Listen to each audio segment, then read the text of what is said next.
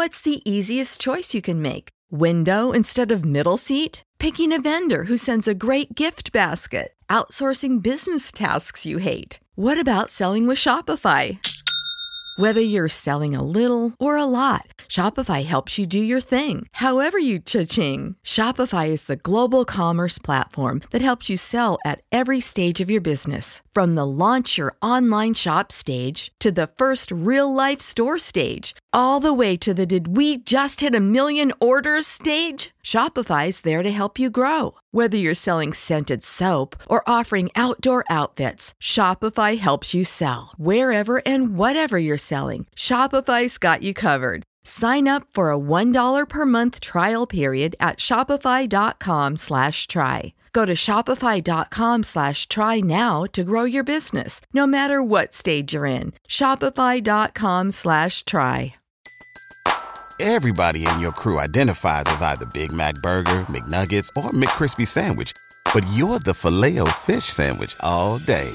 That crispy fish, that savory tartar sauce, that melty cheese, that pillowy bun. Yeah, you get it. Every time. And if you love the Filet-O-Fish, right now you can catch two of the classics you love for just $6. Limited time only. Price and participation may vary. Cannot be combined with any other offer. Single item at regular price. Ba-da-ba-ba-ba.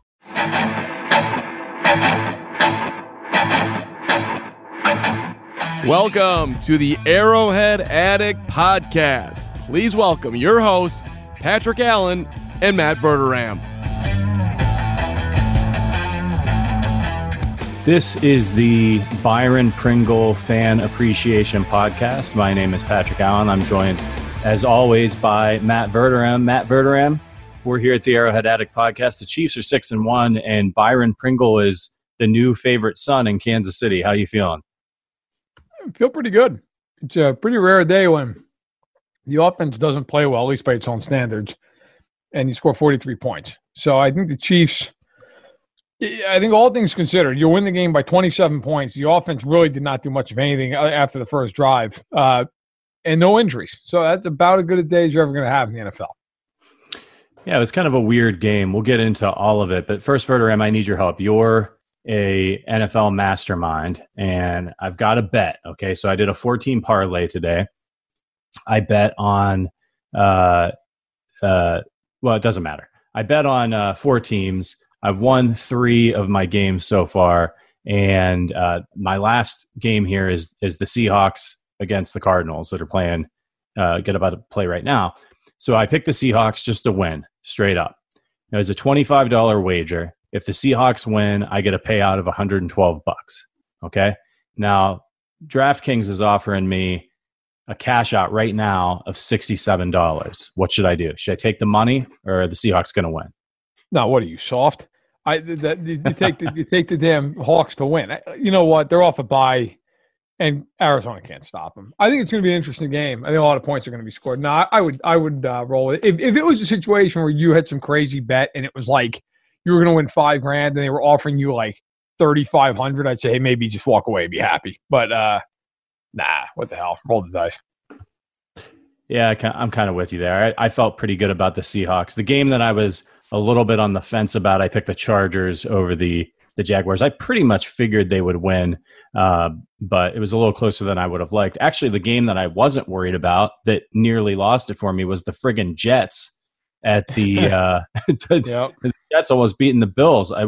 We'll maybe get into the Bills a little bit later, but they are not playing well right now. You know, Josh Allen's maybe shoulder's a little bit messed up, but yeah, not what you wanted to see if you're the Buffalo Bills. But they did get the win.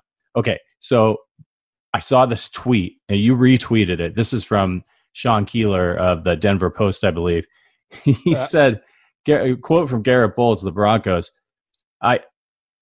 on what separates the Broncos from the Chiefs, he said, I think we're neck and neck, but that's just me personally. I don't think there's anything that makes them more spectacular than us. Now, I'm reading this right. He said this after the game, correct? Yes. Is he on drugs? Yeah, I mean, come on, man. Like, I get it. You're not just going to be like, oh, we're terrible. Okay, fine.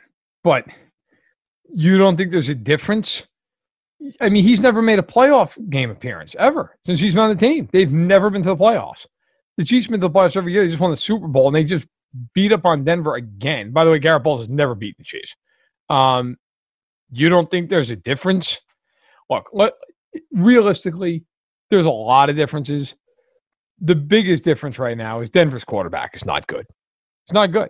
I mean, we can parse this a million different ways. Drew Lock is just not going to be a top-tier NFL starting quarterback. He's not. Do I think he's got a career in the NFL? Maybe he's like a guy like a Chad Henne type. Yeah, probably. He's Trevor Siemian. I mean, that's who he is. Like, I'm not trying to kill the kid, but like, he's inaccurate.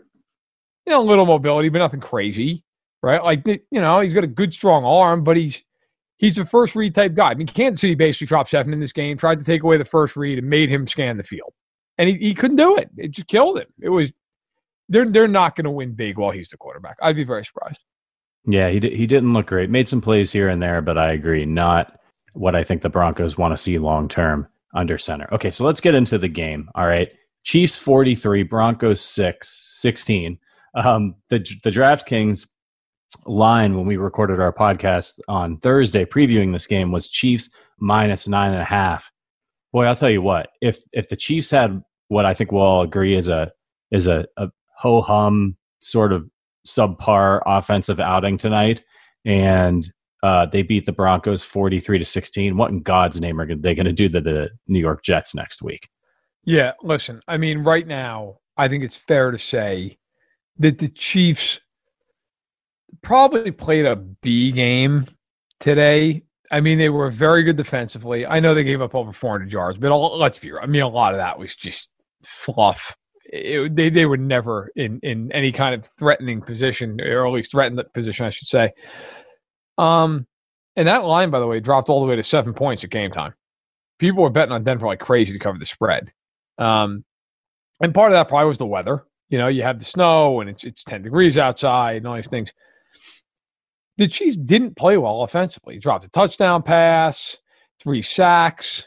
Actually, I think 4 sacks. I think Henne had one of the sacks.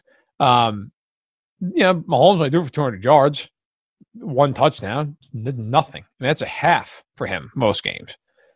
But their defense was great. Butker did miss another extra point, which is becoming an alarming issue here. But they hit on all their other field goals and extra points, and they had a special teams touchdown. They're not even playing by their standard A games. They're not. The only A game they've played all year is Baltimore. Houston, maybe you want to say A-, B+, somewhere in there. They're dismantling teams, and they're not even playing all that well. Like, that would be the thing. And I get it. The Broncos aren't that good, but I mean, the Broncos just beat the Pats up in Foxborough. Chiefs destroyed Denver in this game. No Watkins, no Schwartz. Denver got healthy. Didn't matter. The Jets have absolutely no shot. None. 0. Like, Kansas City could roll the balls out and beat that team by 20 points. So the Chiefs are in great position. Yeah, offense not great tonight, but it was a weird game. I mean, they only had 51 plays. They never really had a chance to get into a rhythm. There were a lot of turnovers, so you want to see them capitalize off those turnovers, right? When they get the ball and they're in Denver territory and not have to kick field goals. But it just didn't matter. And I think that look, Denver's defense is not terrible. They have a solid defense. Nope. Those guys made some plays. The offensive line, the run blocking is good, but they've obviously got some work to do when it comes to the pass blocking. They've got to learn how to communicate. Some of these guys, you don't have Mitchell Schwartz. The Broncos had some timely blitzes. They missed some things. We'll talk about the offensive line in a bit. But look, if the biggest problem right now on the Chiefs is that the offense isn't playing great, I'm okay with that. I'm not worried. The last thing I'm worried about on this team is the offense. I agree. I agree with you. Right now, honestly, and this is like first world problems to the hill. My biggest concern with the Chiefs is Butker with these extra points. Because there's coming a game, it's going to cost them. That's coming. Yeah. I mean, you can just see it. There's going to be some game where they end up chasing points because he can't hit an extra point. Now, to be fair to the guy, I don't have it off the top of my head. What, he hit 6 kicks today, 7, something like that. I mean, he was good before, but you can't miss extra points. I mean, I get it. It's going to happen occasionally. This is now 5 games here where he's missed them. It's way too many. It's way too many. And they were I thought he missed a couple of the earlier ones. He hit them all the same way, like sort of towards that right goalpost, and they were close, and one finally sailed on him. Yeah, it has to stop. It has to stop. Like he's one of the best kickers in football, and he is. But this crap's got us. You got to hit extra points. I mean, come on, you're an NFL kicker. These should be 95+%. I mean, I get they're not what they used to be. They're still 32-yard kicks. I mean, 32-yard kicks are made at about a 90+% rate in the NFL. If this was 3 times a year thing, okay, fine, that happens. He should be banging these through with regularity. And if normally in a game like that, I say, well, maybe it's the weather. He's been doing this. And, look, he made 7 of his 8 kicks today, which, that's not bad. But as you mentioned, 2 of the field goals he barely made, and they were short field goals. I think they were 30 yards, 32. So that's my biggest concern. Because, listen, the most underplayed storyline at the Chiefs, they kick ass defensively. They are a very good defensive team. Like, that gets lost because of all the fireworks and Reed, and they just signed Le'Veon Bell and Mahomes. Their defense is locked down, punch you in the mouth type of defense. I mean, really, other than the Raiders game, nobody has touched this team defensively. Nobody. And I think you got to feel very good about where they are. Special teams also, they've been up and down this year, really had a very, very strong game today. Let's talk about Andy Reid. Andy ties Paul Brown for wins. And next week, when the Chiefs beat the New York Jets, he'll tie Curly Lambeau. That's absolutely incredible. How underappreciated is Andy Reid? We know how appreciated he is in the league and among analysts. Right. I don't hold me to this. I didn't look this up, but I don't believe he's ever won Coach of the Year. Is that right off the top of your head? I think it's right. I'd have to double check that. It's an easy Google. Yeah, it is. I'm doing it right now. I don't know if he did it would have been that 2013 year, I would think, when the Chiefs went from 2-14 to 11-5. But Andy, look, he's the kind of guy who sneaks up on you because he's just so incredibly consistent year in, year out. He was the AP Coach of the Year 2002, the Eagles. Okay. So, and he was named the Sporting News Coach of the Year in 2000, 2002, and 2018 for the record, but only once, in the NFL awards type thing. Andy Reid now has 213 wins. Here are the guys who are ahead of him: Don Shula, George Halas, Bill Belichick, Tom Landry, and as you mentioned earlier, Curly Lambeau. If Reid coaches for 5 more years and averages 11 wins a season, okay, and let's just say he finishes. Let's say he wins 7 more games this year, puts him in even 220. That would put him ultimately at 275. That would tie him with where Belichick is at now. So obviously Belichick will win a few more. He'll finish at worst 4th all time. I mean, he's like you said, he's got 213 that ties him 6th overall of all time with Brown. Curly Lambeau is 226. He'll pass him next year. Tom Landry is 250. So, and Lambeau coached 33 years.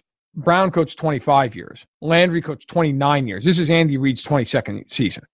So it's an incredible job. Give him all the kudos. Andy Reid is a first ballot Hall of Fame head coach. Yeah, I kind of wonder, man, do you think this season might put Belichick out of the league? I doubt it. This is who he is. He loves to coach, and I'm sure he probably doesn't want to go out with what looks like it might be a losing season if they don't turn it around. The Patriots are not good. They are not good. No. Cam Newton's not right. They said after the game they're sticking with him, but they got to look at maybe they have to. But what are you going to do? I mean, we saw the backups when the Chiefs played the Patriots. They don't have anybody. Right. It's pretty bad. It's pretty bad in New England. There was a time just a couple weeks ago where you and I were happy that the Chiefs had a tiebreaker with New England. Now I don't even think they'll make the playoffs. Only thing that matters out of that now is it's just a conference win. Right. I mean, that's the big thing. Right. So, no, listen, I think, to spin it back here on the Chiefs, if you're Kansas City, you're a fan of the team, and obviously we all are here, they're 6-1 going home to play the Jets. They're very healthy, right? Like Watkins, Schwartz should be back here soon. Kalen Saunders comes back today. That's nice to see. No injuries that we know of coming out of the game against Denver. The Chiefs here now go home for 2 games to play the Jets and the Panthers. Panthers have been plucky, 3-4, but plucky. And then the Chiefs have a bye, and then they get Sunday Night Football at the Raiders coming out of that. I would imagine the Chiefs are going to be amply motivated to see the Raiders after their victory lap around Arrowhead Stadium, who, by the way, spent all week talking about how basically beating the Chiefs was the greatest thing they've ever done. It was their Super Bowl, and then just got absolutely blown out of their own building by Tampa Bay today. So good job by them. No, if you're the Chiefs, you're in a great spot. Like Tennessee lost its first game of the year, losing to Pittsburgh, right? So Pittsburgh goes to 6-0. Chiefs stay even with them in the win column, one half game back. Baltimore's idle, so you gain a half game there, and you have the breaker. You jump over Tennessee, who you're now a half game ahead of, and Tennessee gets a conference loss. I don't think there's any team in the AFC East who scares you. The Chiefs just beat the Bills up, and the Bills just barely beat the Jets, which, not great. The AFC West is effectively over. They're up 3.5 games on Denver and the Chargers, and they've beaten them both on the road. And the Raiders, who they didn't lose to, they're 2.5 up on. I don't think the Raiders have any shot at catching the Chiefs. So as long as the Chiefs play good football down the stretch, they're going to at worst be a 2 seed. At worst. I know Tennessee's not going to catch the Chiefs. If the Chiefs win 12 games, Tennessee's not doing that. So I think you got to feel pretty good. I mean, you want to argue the worst case still a 3 seed, maybe, but I would be shocked. If Kansas City does what it should do here down the stretch, I do not think anybody outside of maybe Pittsburgh or Baltimore could beat them out. Yeah, the bad teams in the NFL this year are really bad. Like the bad teams in the AFC are really crappy, and it's caused some other teams like, no disrespect, but like the Bills, even the Browns, to maybe look a little bit better than they actually are early in the season. And I think as we head into the second half of the year here, we're going to start seeing some separation. So let's get back to this game. It was kind of a weird game, right? Like the Chiefs had a pick six. They had a kick return for a touchdown. They recovered a couple fumbles. There was a turnover on downs. They kind of couldn't get into a rhythm offensively. But the running game looked good. Clyde Edwards-Helaire didn't get a ton of work, but he had 8 carries for 46 yards and a touchdown. Le'Veon Bell, we got to see a little preview of him. He's not had a lot of time to practice with the team. He had 6 carries for 39 yards and looked good. He looked energized, had a couple of nice runs, showed a little bit of his customary patience behind the line a couple of times. What did you see with the running game today, Verderam? What did you think of the 6 carries from Le'Veon Bell? I was happy with the running game. The Chiefs ran the ball for 101 yards, 4.6 yards a carry. And by the way, that includes a bunch of kneel downs at the end of the game. Before that, the Chiefs were averaging well over 5 yards a carry. A couple of touchdowns. Chad Henne with the rushing touchdown. Didn't see that coming. I was very happy with that. I thought Kansas City did a hell of a job running the ball. And you're right. I mean, they really didn't run it a lot, only 22 times. And again, 4 of those carries were Chad Henne. So, when the game was in any kind of doubt, they ran 15 times between Edwards-Helaire, Bell, and the one reversed to Hardman to start the game.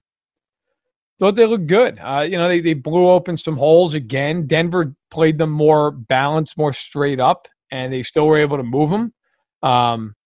Edwards-Helaire, I mean, that touchdown run, you're not going to see many better runs of 11 yards than that. Broke 5 tackles. And Bell looked terrific. A lot of burst, a lot of juice. I thought he looked fine. Didn't look washed up to me. So if you're the Chiefs, you got to be happy.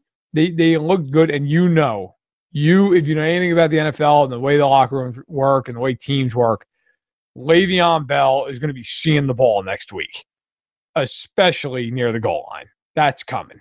That's coming in spades when Kansas City's down there against the Jets. Yeah, the Chiefs may not need to throw a pass next week, to be honest with you. They could just hand the ball off to Clyde Edwards-Helaire and Le'Veon Bell the whole game and probably win by 3 touchdowns. So let's talk about the defense tonight. Really, I thought a solid performance. They did struggle a little bit with Philip Lindsay, who Daniel Sorensen lit up a couple of times. He had a concussion. He was out, so I hope he's okay. You and I talked about Lindsay earlier in the week, and you said, and I agree, Lindsay's the best back on this team. Yeah. He demonstrated it early in this one. Melvin Gordon's a very good running back. Don't get us wrong on that, but he was not effective today. The Chiefs did a good job of bottling him up. Lindsay was breaking loose on them a little bit and looked like he might be a problem before he went out of the game. What do you make of that? Is that just he's a little bit speedy, made a couple of plays. Chiefs defense doesn't care if you run on him? Yeah, I mean, Andy Reid said something last year, and I don't want to misquote the guy, but I'm paraphrasing. He basically said, we don't care about teams running the ball. It just doesn't really matter. Not in most situations. And I don't want to say that, Denver doesn't get kudos for what they did. I mean, they did run the ball effectively, and Lindsey was really running the ball effectively, and Gordon was fine. He was solid. It's 4 yards a carry. But Denver scored 16 points, and 7 of those were garbage time, doesn't matter type points. You're not going to beat the Chiefs if you don't force mistakes, avoid them yourself, and make big plays. You're just not. I mean, the Raiders are a talented team that played about as well as any team could ever play against the Chiefs. The Chiefs played like total crap and lost by 8 points. I actually look at this game, to use this game as the example, the Chiefs did not play well offensively. Like, I don't want to say they were horrendous or anything, but they were, by their standards, average to below average. It doesn't matter. And again, I'm going to go back to it again. It's because their defense is kicking ass. They're not going to lose many games when their defense is playing like this. I mean, Locke went 24-40 for 254. That's 6.4 yards in attempt. That stinks. They sacked him 3 times, no touchdowns, 2 picks. The longest play in the game was 27 yards in that first scoring drive for Denver to Tim Patrick, which I think if Andy Reid had challenged, it would have gotten overturned. It was an incomplete pass. I love Andy. I don't know why he didn't throw the flag there. Drew Lock this entire game completed 2 passes that went 10 yards or more in the air.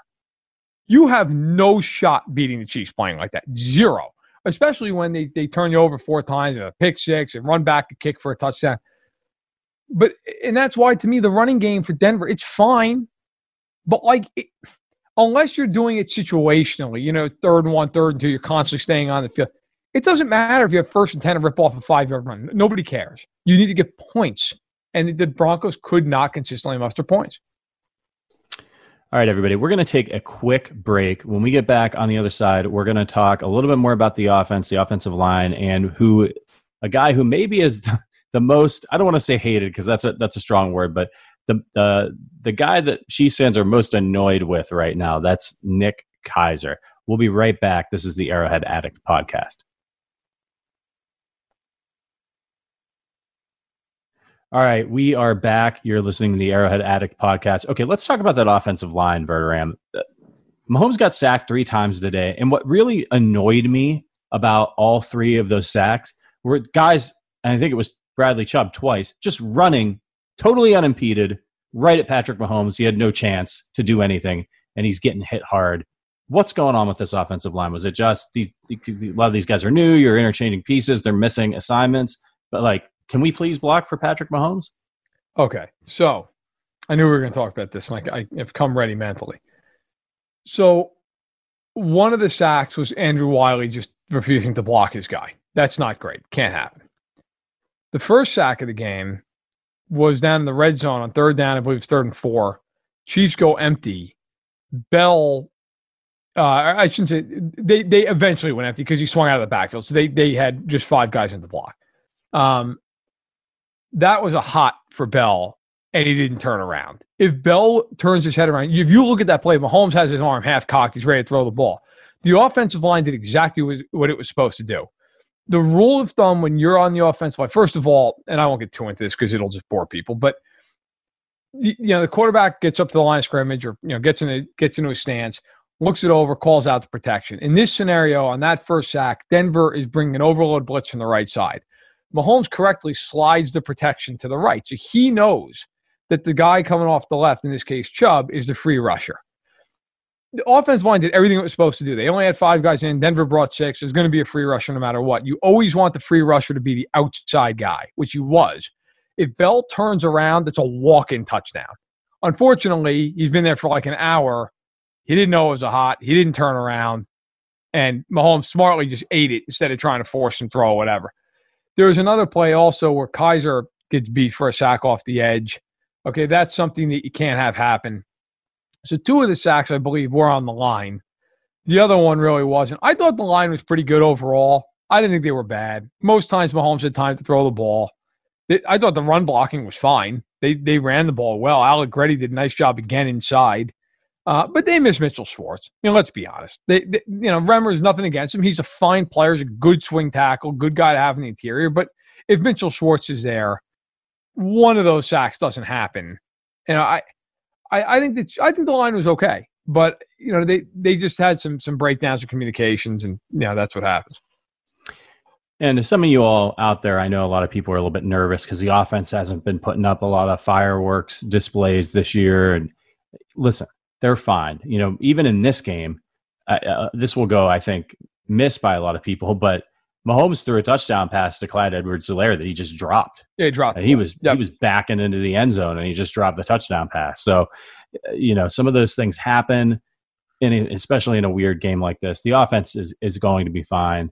They'll get Mitchell Schwartz back. It's the little stuff. It's the little stuff. Edwards-Helaire drops that touchdown. Bell has a walk-in touchdown if they communicate correctly there. How different does the game look then, right? All of a sudden, that's 14 points instead of 6. By the way, that would have given the Chiefs 51 points, 3 touchdown passes. I mean, nobody's sitting here talking about the offense. The offense, as you mentioned, they are the absolute least of my concerns. Zero. Could not tell you how less concerned I am. They're going to score points whenever they need to, typically. You also have to keep in mind, too, teams are playing them differently, which is fine. Teams are basically saying run the ball out. So guess what? The Chiefs are. They're dominating. They're just running the ball at will. Their offense will be okay. I have a feeling they're going to get very well here in a week. And I think it's important to remember, too, now that the Chiefs have a really great shot at having a dynasty. They've got their franchise quarterback for many, many years into the future. The offense it's going to be different every year. You're going to have some personnel that's a little bit different. They're going to be going up against different defenses, different teams. It's not going to be all Mahomes lighting it up like he did in his first year. You're still going to have these occasionally explosive plays. Think about New England over the past decade plus, right? They won all kinds of different ways. They won with great defense. They won with explosive downfield plays. They won with 2 tight ends. They won with guys like Wes Welker and Julian Edelman eating you alive underneath in these crossing routes and things like that. As long as the Chiefs have Patrick Mahomes and Andy Reid, their offense is going to be fine. They're going to score points. Don't worry about it if they're not putting up. We're a little bit spoiled, right? There's just a little bit of an element here where we scored 40 some points on the Broncos and Mile High, and we're sitting here the offense didn't look very good. I know it wasn't all the offense that scored the points, but yeah, we're going to be okay. One more thing on the offense, McCole Hardman signing today, 2 receptions for 57 yards, had a nice run, wasn't out there racking up a lot of catches, but to be fair, there wasn't a lot of catches to be racked up in the offense. Are you still worried about McCole Hardman? We didn't see Demarcus Robinson, I don't think, at all today.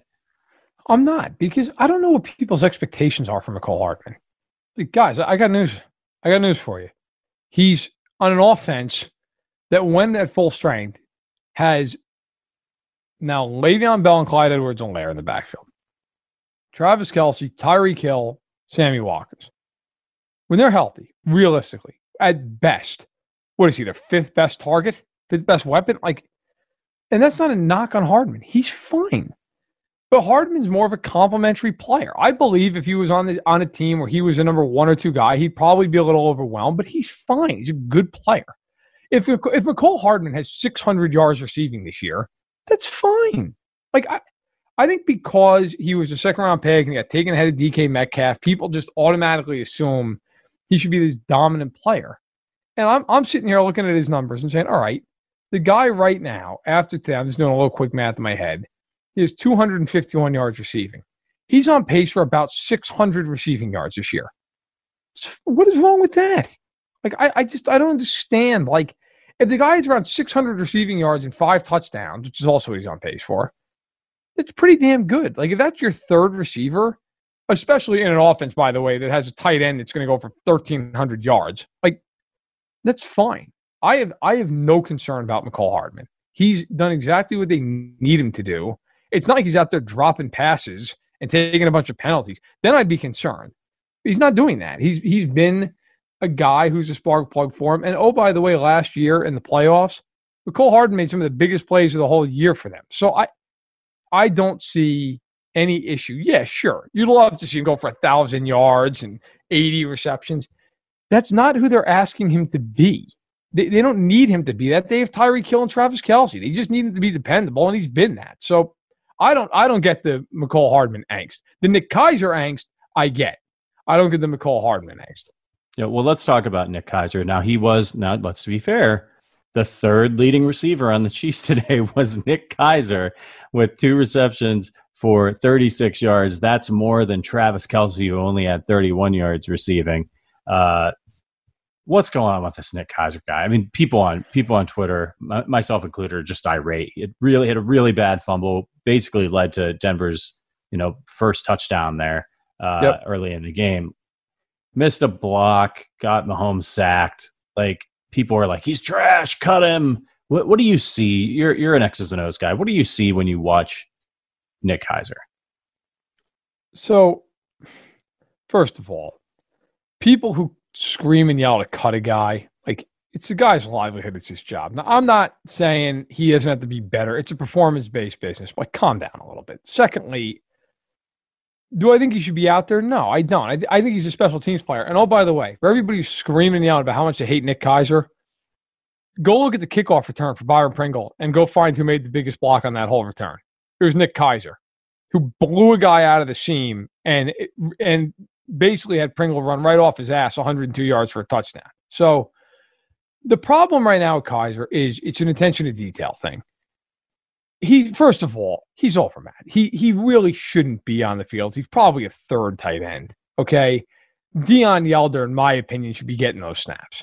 Number 2, what are the 2 mistakes Keiser's made so far? The big ones. He drops a 3rd and 20 against the Raiders. Should have had it. Fumbles the ball this week. That's attention to detail. High and tight with the ball. See the ball in. These are things that are certainly correctable, but they'll kill you. As a player in his position, in his station on the team, those kind of things will get you run out of town. You cannot do that. They missed another, blocking assignment. I don't want to say it was just on him. I'd have to see the replay, but he was certainly in the area. He was part of it to give up a sack. Like, you get Patrick Mahomes hit like that, you're going to be on the bench. So I think he does add value in special teams, but that's where he should be. And I don't particularly put that on him totally. Like, the coaching staff should be able to see enough of this to just go, you know what? He really probably shouldn't be on the field offensively. Like, you signed Ricky Seals-Jones in the offseason. Where the hell's he? He's an inactive, essentially. Like, where is he? So between him and Yelder, those guys should be seeing more offensive snaps. Or hell, go make a trade. Like, go get a second tight end. It's not like it's going to cost you a ton to go get a second tight end. I think that's what the Chiefs, problem is. And Keiser he's overmatched, and he's just made some focused mistakes, and those kind of mistakes kill you when you're not an elite player. David Njoku wants out of Cleveland. I don't know how he's more of I think he's a really athletic guy. He's more of a pass catcher. I don't know that he really fits in with the Chiefs for what they want to do, but he is one guy that could be on the block. Good in the red zone. Yeah, absolutely. Definitely an athletic guy. Okay, so got a couple of awards to give out here. The first, this is a new one. We haven't done this one before, but I thought it was appropriate. I'm calling this one the Bobby Scipio Award for Underdog Wide Receiver Excellence, and that is going to Byron Pringle. Verderem, let's talk about Byron Pringle. He's the most popular guy in the Chiefs kingdom right now. After last week, we were getting questions about him. He comes in this week and gets a 102-yard kick return for a touchdown. They had him out there returning kicks along with Mecole Hardman. Do you think we see more Byron Pringle, or the coach is happy with him? He's earning more time? You better. After that, 102 yards. Now, granted, nobody touched the man, but he did make a nice cut and broke it up the left sideline. I think you should see some time in that regard. Yeah, why not? Like, you have a 102-yard return. You better at least see a few more. I mean, geez. Right? I'm not saying bench Hardman or something. Hardman's a Pro Bowl return man for a reason. But, yeah, I'd give Pringle some looks. I'll say one thing for Byron Pringle. He's not the most talented guy. I know he's a fan favorite for a lot of Chiefs fans because he went to K-State and everything else. The one thing about him that I appreciate is you do not see him make mistakes. He does not hurt them. And that goes back to what I said about Hardman. Now, look, Hardman's a second-round pick. He's got a higher expectation level. I get that, and rightfully so. But right now, with the Chiefs role players on this team, and Pringle's certainly one of them, the biggest thing you have to do is not make a big mistake. Their star players are going to win him the game 99 times out of 100 or thereabouts. You can't make the big mistake. And Byron Pringle never seems to make a big mistake. You go back, look at the Super Bowl, the game-clinching run. Where's Byron Pringle? Blocking a corner right off the field. Go to this game in Denver, game that, let's face it, in a month nobody's going to remember. What does he do? Huge, huge return for a touchdown. Really kind of starts flipping the game's momentum, putting it away. That's winning football. But like, when's the last time you watched the play of Byron Pringle and started going berserk watching him on TV? Never. Doesn't screw up. And that's why he's on the team. That's why he's getting increased playing time. Yeah, Google tells me he had a 4.46 40. I'd like to see the next gen stats on that kick return because he looked like he had some wheels, man. He was moving. Maybe the other guys are just slow. It's hard to tell, but he looked like he was zooming around. I'd like to see how fast he was going there. He was great. Yeah. All right. Then our second award here. I think this is the first time we're giving this award out. This is the Brodie Croyle Award for being a disgrace to the position of quarterback. And this one goes to Drew Lock. Drew, sorry, man. Your numbers look a lot better than you actually played because you got a lot of garbage time yards. But I actually tweeted out at one point during the game who put helium in Drew Lock's football because he had a wide open guy and they just threw the ball about 30 yards over the guy's head, sailed out of bounds. I don't know, man. Like I remember last year when the Chiefs smoked the Broncos during that snowstorm, and I saw these Broncos fans saying, "Oh, it was throw that game out. He played great. That game was in a blizzard." And I was like, "Well, Patrick Mahomes played pretty well in that game, even though it was a blizzard. Like he had a couple throws sail on him." But we talked about this earlier in the podcast. It doesn't look like maybe Drew Lock is the long-term answer here. He's got a young offense. Let's give him that. He's got a Patrick, you don't even have to waste time. He's not the long-term answer. I was just going to save you. He's not trying to be fair to the kid. He's not good. Listen, I'm not going to pile on the kid. He's not good. He's inaccurate. How many times? Now the Chiefs played very well defensively, so I'm not trying to take it away from the secondary and Spagnuolo's plans. I thought it was great, by the way. Spagnuolo basically was like, "Yeah, go ahead, beat us. We're going to drop 7 guys in the coverage. We're going to rush 4. We think we can get pressure anyway. Go ahead." And he had no answer for it. But he's inaccurate. And the other problem with Locke, and you see this a lot out of young quarterbacks, and I think it's the biggest problem a lot of guys have, and unfortunately it's hard to grow out of. He's very much a guy who, if the first read's not there, you can almost see the internal clock speeding up. And there's like a panic level about him. Oh my God, that's not open. What am I going to do? And on the broadcast, they talked about it. Spagnuolo told the broadcasters for the game when they had their meetings, like, "Yeah, you know what? We pretty much feel like we take away his first read, he's in trouble." And they did that. And you saw a lot of plays where he doesn't look comfortable. The arm the arm mechanics are off a little bit. The ball sails. It's just, I think he'll be around in the league because he's got a big enough arm. He's a big kid, but there's just, to use the old expression, there's no there. There's just not. Like he's not. You don't go into a game and go, "Oh my God, Drew Lock, how are we going to stop him?" Yeah, they're young, but they have talent on that team offensively. They do. They got a couple of good backs. Fant's a good tight end. Judy's a good receiver. Patrick's a good receiver. He can't play. So they see Kansas City in a little over a month on Sunday Night Football at Arrowhead, and I would expect pretty much a repeat performance because he's lacking severely in some areas that if you're lacking at all, you're going to have a very hard time being a competent NFL quarterback.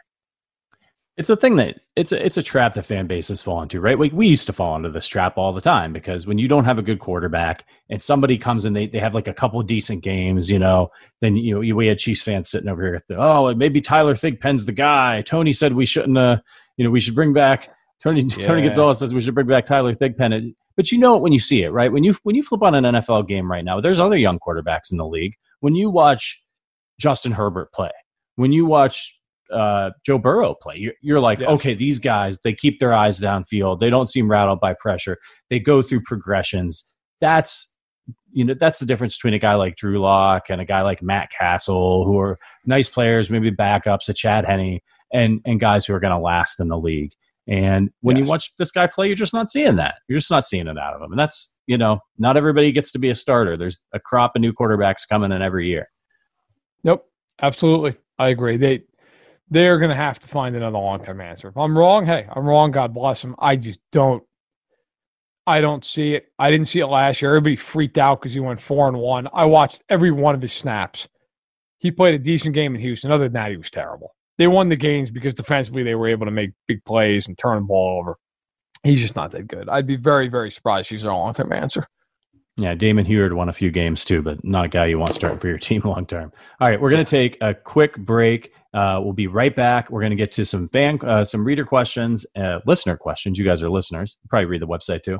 We'll get to some listener questions, and we'll do a quick standings update for you, and we'll get the hell out of here. This is the Arrowhead Addict Podcast.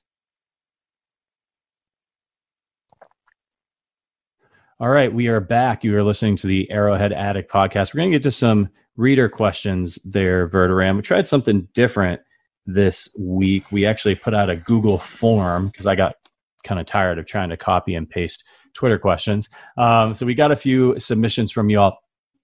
Keep in mind that you can always leave us questions if you leave us a review on Apple Podcasts. It really helps out the podcast. We've got links all over the place for that. So head over to Apple Podcasts. That's where you can subscribe to this podcast. You'll be able to find out about giveaways and some other cool stuff that we're doing. You leave us a review, a written review, leave us a question at the end, and we will answer your question on the podcast. All right, let's get into it. Listener question number 1 comes from Carson Brown from Lee's Summit. Carson asks, do you think the offensive struggles were more of Reed outthinking himself or the Donkey defense just playing well? Also, why did we keep leaving Lyman unblocked? I think we already sort of covered a lot of this, Carson, but it was just a strange game. The offense, Verderam, you pointed it out earlier. They need to do the little things a little bit better. They need to not drop passes. They were in a lot of really advantageous situations there. But all in all, like they scored a ton of points. Mahomes still threw for 200 yards despite not really needing to, not getting a lot of opportunities. It was just kind of one of those funny games where the offense just didn't need to do a lot. You got other guys scoring points, right? Look, Denver's a good defense. Denver has good defensive players, and they see the Chiefs a lot. So, those teams are always going to be harder on you because they're just used to seeing you. They're not as intimidated by you. I thought Andy was fine. I didn't have any problem with Andy Reid's play calling. I thought he was fine. They just, again, and thanks for the question, Carson, but they just missed on the little things. I mean, Edwards-Helaire catches that touchdown pass. It's a walk-in. Le'Veon Bell, same thing. He doesn't read a hot read, right? That's something that, he's been on the team for a week. He'll be all right. He'll get it. He's a veteran. He'll pick it up. I just thought it was a lot of little things. And listen, they're also down their best offensive lineman. They're down Sammy Watkins. And people can say whatever they want about Sammy Watkins. The difference when he's on the field and when he's not, their offense operates at a different level. It does. Go look at the numbers. Because he opens everything up for Hill and Kelsey. You can't double team those guys. And if you do, Watkins will kill whoever your third corner is. So that's not an excuse. But all in all, they scored 29 points on offense. I mean, I get it. They had some situations where they were gifted, some field position, and they'd be the first to tell you they should have played better. But I also thought it was interesting. Mahomes after the game talked about the fact, when I was younger, I might have forced some passes. In this game, I knew we were playing well defensively. I didn't have to. And I think that's one thing that, and I'll be the first to admit, I have to adjust this a little bit too at times as a fan of the team. They are so much better defensively than they were when he first showed up that it's a different deal with them now. They don't need him to throw for 400 yards and 5 touchdowns. They don't have it's a great tool to have in the toolbox, but they don't need him to do it. He's smart to just go, look, if I throw for 200 yards, fine. As long as we win, who cares? I always I know I'm going off here, and I'll wrap up, I promise. In 1968, the Jets were basically what the Chiefs are now, right? This great offense. Joe Namath was like the early answer to Patrick Mahomes. And his defensive teammates wanted to kill him because for the first half of the year, he kept throwing pick after pick after pick. Now, Mahomes never did that, but the point I'm driving at is as the year wore on, Namath, by the way, the year prior became the first quarterback ever to throw for 4,000 yards of the season. In 68, he kept throwing for a lot of yards the first half of the year, but he kept turning the ball over, kept putting their defense, which was very good in tough spots. The moral of the story is the defense finally sat him down and literally were like, look, man, we don't care if you throw for 80 yards. Stop turning it over. He stopped throwing for 300 yards. He didn't throw for 300 yards for like a month and a half. They won every game. The point is, as long as Mahomes just plays within the framework of the offense, if their defense keeps playing like this, they don't need to score a ton of points. They don't care. They just don't want to make huge mistakes. And so I think, ultimately, they've got to be, as a team, very happy with the way they played on Sunday. Yeah, and this actually plays into our next question. We didn't get a name on this one, but the person asked, are we just getting spoiled? We talked about this earlier, too. 43-16, and I felt crummy the entire time. I sat through so many games at Arrowhead from 07 to 09, 11, and 12. I think this goes to something that was a clip that was being shared about why Eric Bieniemy is so great this week, and he was talking about the team and that they don't care about individual accolades. They don't care about stats. All they care about is W's and L's. And if they get the W, everyone's thrilled and everyone's happy. And I think that's the personality of this team. And it starts with their quarterback. Mahomes, he knows he's great. I mean, he's a Super Bowl MVP. He's a league MVP. He has a $500 million contract. He's got a beautiful fiance. He's gonna be a father. I mean, this is a man who's got perspective at a really young age. He's got perspective. He's always been super mature, right? So imagine what it's like to be playing with him, to be in the locker room with somebody who has that. He's never seemed arrogant. He's never seemed like he has a big head. People in the NFL and other fans of other teams say things. You see him tweet all the time, like, I just wish I could hate Patrick Mahomes, but he's just so dang likable. That kind of thing is contagious when people take cues from their leaders. And Patrick Mahomes, Andy Reid, you've just got a really great group of leaders on this team. And that's not to say about some of these other guys like Matthew and Kelsey and some of these guys that bring some more flavor, but also just really strong leadership. This is a strong team. And I think us as Chiefs fans, we have sat through so much terrible football where there was a period for us, if they just won the game, like I remember one of my favorite games ever was that game we played against the Bills that went to overtime and we almost tied them. Remember, it was on Halloween. The Bills were winless. Yes. They were terrible. We stunk. We won the game, and I was like, oh, this was so exciting. And I remember seeing other people on Twitter being like, oh, God, what a terrible game between two terrible teams, But I didn't care. It was exciting, and the Chiefs actually won. They had lost so much. And I think we're at a place where, like, we expect them to win every single game. If they don't win the Super Bowl, right, it's a disappointment. So if the game isn't entertaining, it is kind of a letdown for Chiefs fans, right? Like, we know we're going to win. We're supposed to win. It's a bit of a mentality change for a fan base that suffered for a long time. Would you agree? Yes. And we're all incredibly spoiled by this thing because they have raised the bar so much. Guys, I remember a couple of years ago when the Chiefs played the Pats in the AFC title game. I was thrilled to the point almost of tears, literally, that they were just hosting an AFC championship game. I couldn't believe they were even in the game. Not because they weren't good. I mean, they were great that year. But my whole life, like I started being a fan in 93. Okay, so my first year rooting for them, I was 5 years old. I remember it very vividly.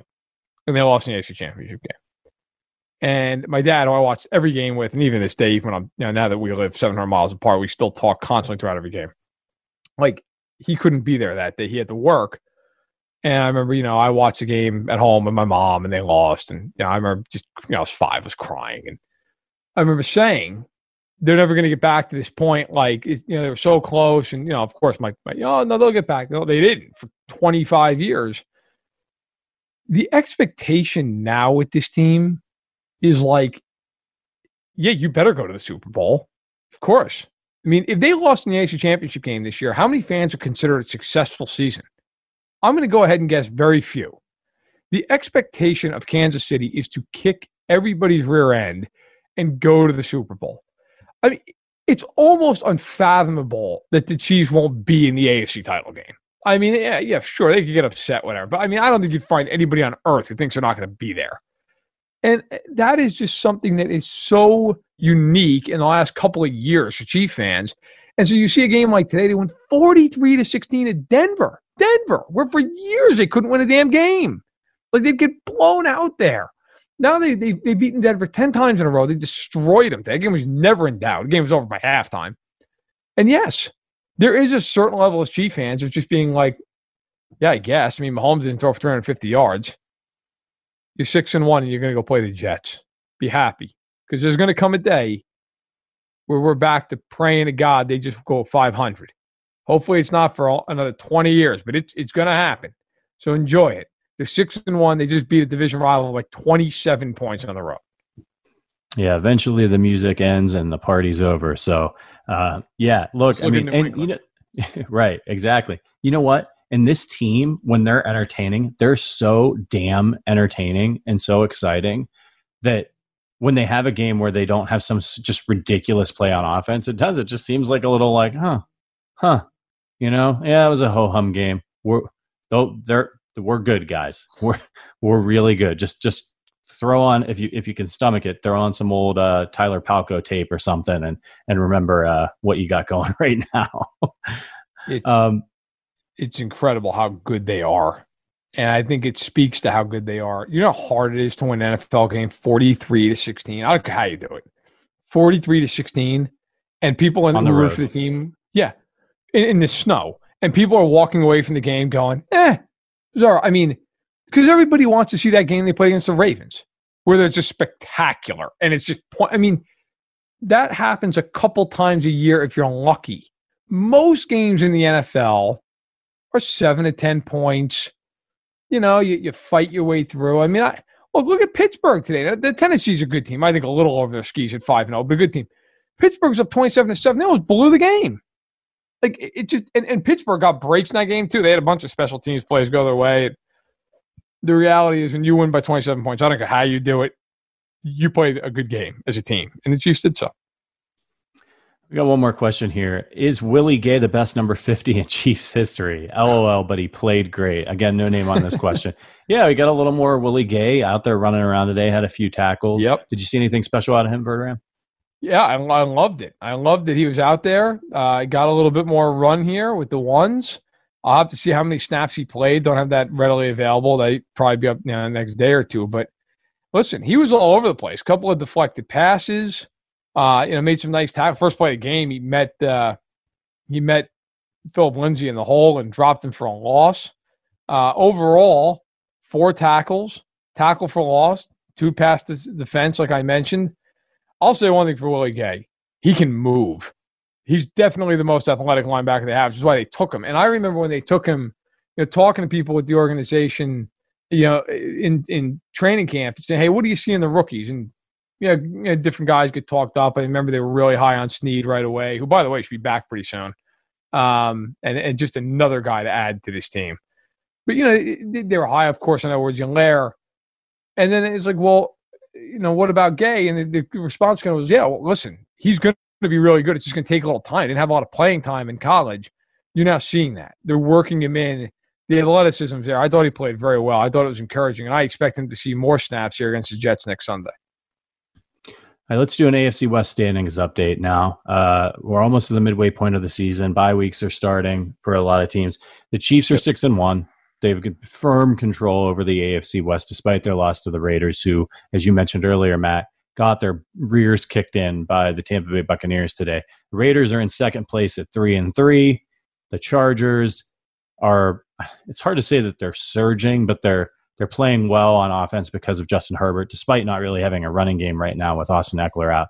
They're 2-4, and the Broncos bringing up the rear there at 2-4 as well.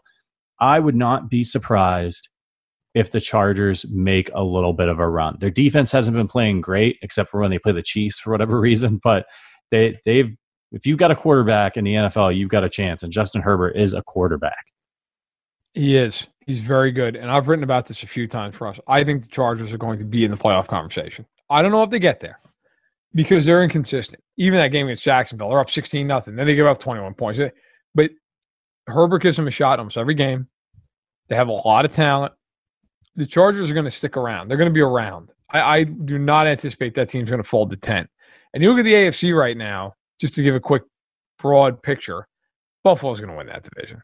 I don't see anybody beating out the Bills in the East. I mean, you want to say the Dolphins, I think the Bills are going to win that division. I know the Bills are great. They'll win it.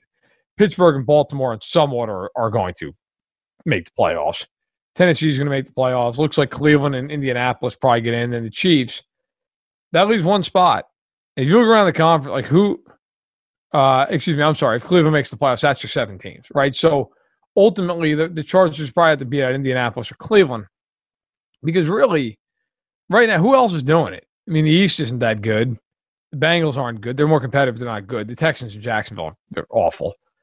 Denver's not going anywhere. The Raiders, maybe. I mean, that's going to be the problem for the Chargers is they're going to have to get over the Raiders, who they still do play twice.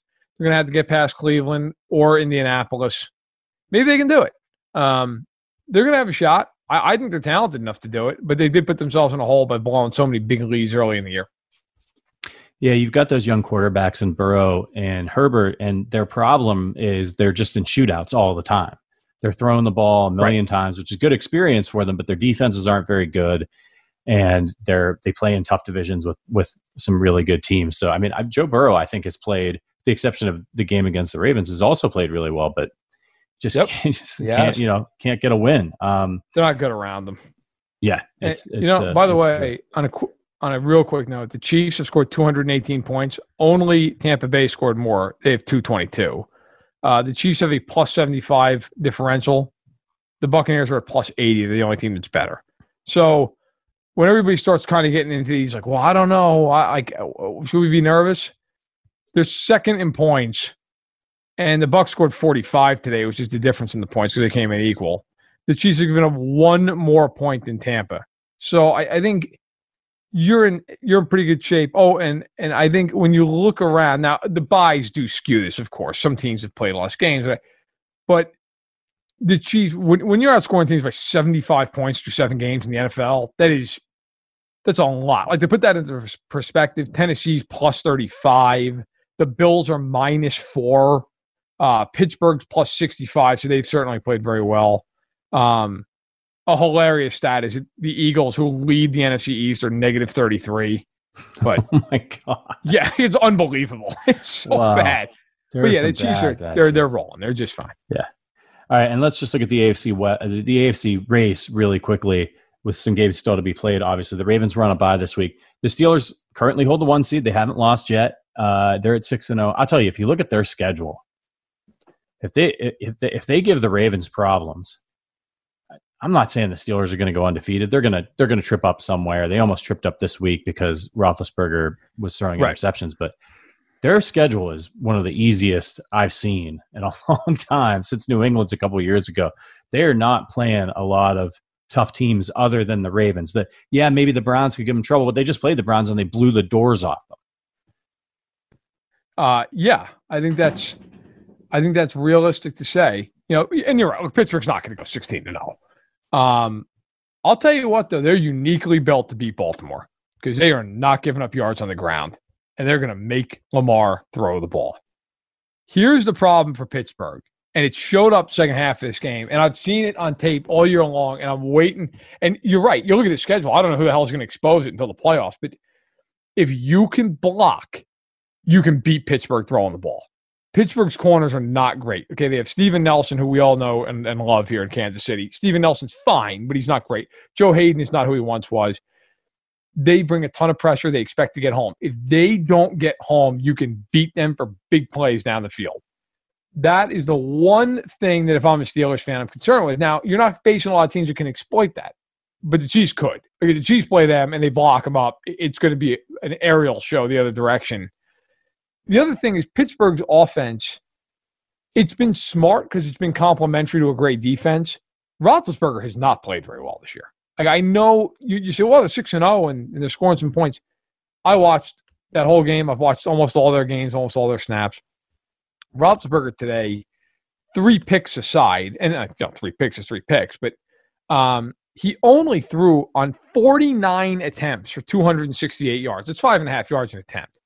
That is not getting it done. And he was in a launcher. They didn't get any pressure the whole game. So I think the Steelers are the Chiefs' biggest competition, both in the AFC and for the 1 seed. But there are some little warning signs with them. The offense isn't great. You can beat them throwing the ball if you can block, which is the huge key with them because, man, can they get after the quarterback. But it'll be interesting. Look, they play the Ravens. I believe it's in Baltimore this upcoming weekend. It's a huge game. It's a huge game. Baltimore wins. All of a sudden, they're leading the division. And if you're a Chiefs fan, that's what you want because the Chiefs own the tiebreaker on Baltimore. You would much prefer Baltimore to be in that number 1 seed. Let Pittsburgh go be a wild card team. Yeah, that would be nice. The Chiefs come in number 2 at 6-1. Titans behind them at 5-1. Chiefs aren't going to play the Titans or the Steelers this year, so they need a little bit of help from some other teams, and they need to keep winning. And then you got the Bills in the 4 seed at 5-2, followed up by the Ravens at 5-1, and then the Browns at 5-2 are the 6 seed.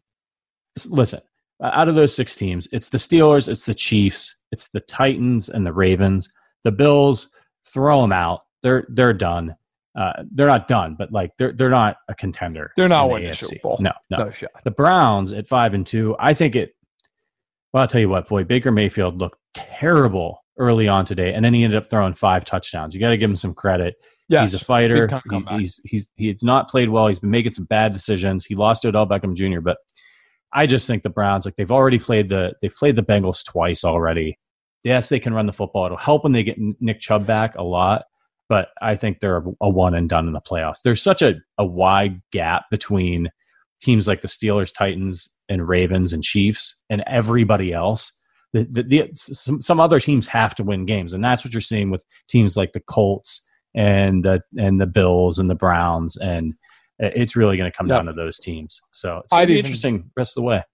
I'd even briefly argue the Chiefs and the Steelers are the best teams. They just are. If you watch these two teams, they're better than everybody else. And I'm not saying this biasly, just being honest. The Chiefs are the best team. If Kansas City plays its best game, they're not going to lose. Because if they play their best game, they will block Pittsburgh enough, and Mahomes will just go out of his mind because they can't cover him. I mean, the Chiefs will just throw and throw and throw and throw all game against them. No, but listen, to me, Kansas City and Pittsburgh are on their own level. Take a half step down, Baltimore, Tennessee, then take a giant step down. Like, could Cleveland win a playoff game?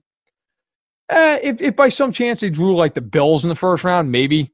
But yeah, I agree with you. They're not beating Tennessee, Baltimore, Kansas City, Pittsburgh. They're just not. The defense isn't any good.